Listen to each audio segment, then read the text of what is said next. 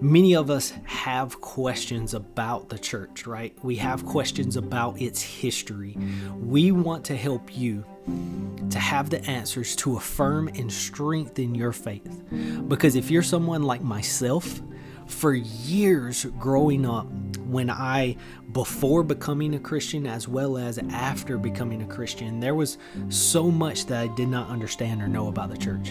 And that was primarily because it just wasn't taught.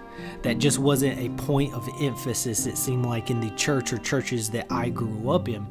And not trying to knock them, but it seems pretty much that way, especially in the Western church here in America. There's not as much of a focus on the history of the church, or at least not the exhaustive history all the way back to when Jesus was resurrected and then ascended.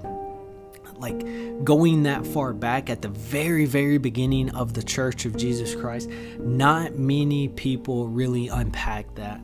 And so what we want to do is to help you, because we know that those who are outside of the church especially like to challenge Christians on certain topics and certain ideas in certain areas that you as a Christian, especially here in America, may not have the fullest extent of knowledge and understanding about the history.